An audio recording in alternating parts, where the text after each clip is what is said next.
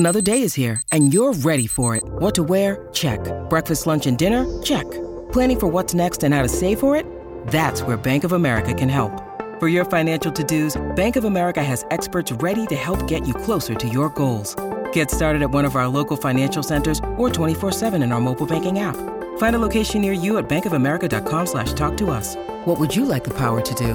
Mobile banking requires downloading the app and is only available for select devices. Message and data rates may apply. Bank of America N.A., member FDIC.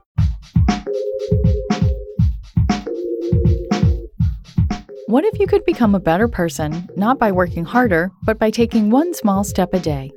And not because you're a bad person now, but because there's something inside you that's ready for more. How to Be a Better Person gives you one tiny step a day you can take to be the person you want to be. My mission? To help you live your best life. Hello there, and welcome to How to Be a Better Person. I'm Kate Hanley, your host and author of the book by the same name. Today we're talking about honesty, inspired by a great book I read recently called Would I Lie to You? By Judy Kettler. Specifically, I'm talking about how to find the right balance between being truthful and being kind, because it's not always easy to find that balance, and sometimes it feels downright impossible. Honesty is a really complex subject. On the one hand, we prize it, as evidenced by sayings like, honesty is always the best policy. I mean, it is important to be truthful and therefore trustworthy, but honesty just for honesty's sake can sometimes be mean. Like if a friend gets a new haircut that she clearly loves and you don't, saying, I think your hair looks terrible, really isn't the kind thing to do. On the other hand, sometimes being honest is the only kind thing to do, like telling someone they have spinach in their teeth. It's just that there are so many situations in between these two clear extremes where you can wonder what the right thing to do is. I'm guessing you've been there. That's why I especially loved one of the honesty principles Judy shares in her book, which is, say what you mean, but don't be a jerk. Just this week, my 12-year-old daughter had a situation where a kid at her school had developed a massive crush on her. Bless his heart, he does not yet know how to express his like in an appropriate way. In fact, some of the things he said to her are downright inappropriate. Just take my word on this. He had already asked her on 2 different occasions to be his girlfriend, and she dodged the question because it was awkward and she didn't want to be mean. But then he texted her one night to say he had something he wanted to ask her the next day at school. Thankfully, and I am so thankful for this, I don't take it lightly, she talked to me about what had been happening and how she realized she needed to tell him no once and for all. We were up late that night considering all the factors. He says inappropriate things. He makes her feel uncomfortable. He's not responding to her clues. He's also dealing with some tough stuff in his life. Then we talked through what she really wanted to say to him. She said a few different versions. There was one that was really mean and angry, which, since she was telling it to me in privacy with the intention of giving her more heated emotions an outlet, she was perfectly entitled to.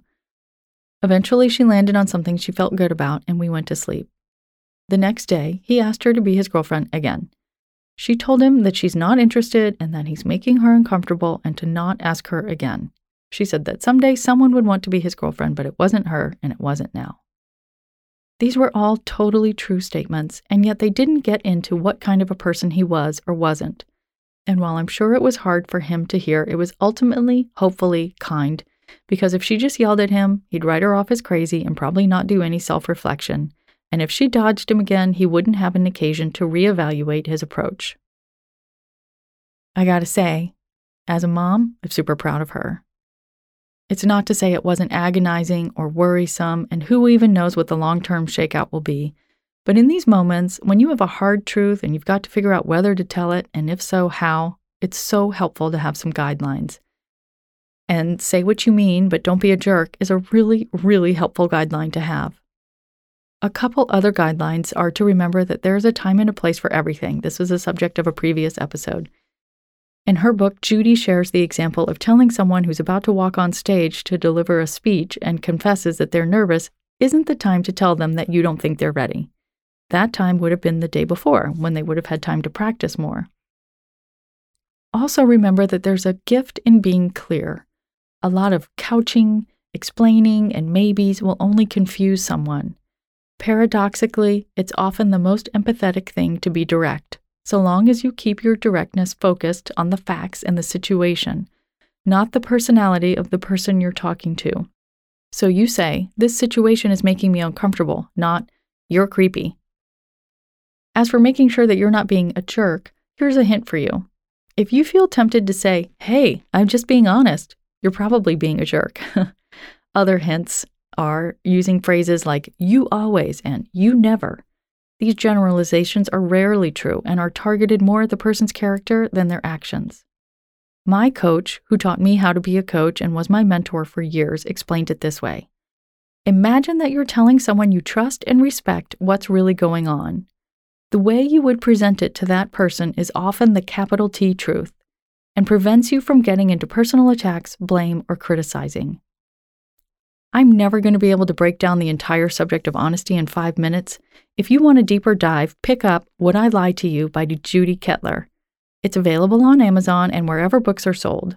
You can also ask her a question about a sticky situation where you aren't sure how or even if you should be honest by going to her website, which is judykettler.com. So you spell that JUDIKETTELER.com and look for the Ask the Honesty Coach link.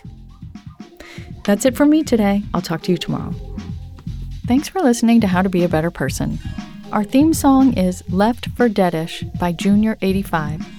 The podcast is mixed by Sound Advice Strategies. If you liked what you heard in this episode, share it with someone you think would like it too. Your voice matters. Also, How to Be a Better Person has an official newsletter that sends the past 7 episodes, a sneak peek of the week ahead, and one well-chosen meme to your inbox every Saturday morning. Sign up at beabetterpersonpodcast.com and click on Get Podcast News. I also love to hear from listeners. I love it.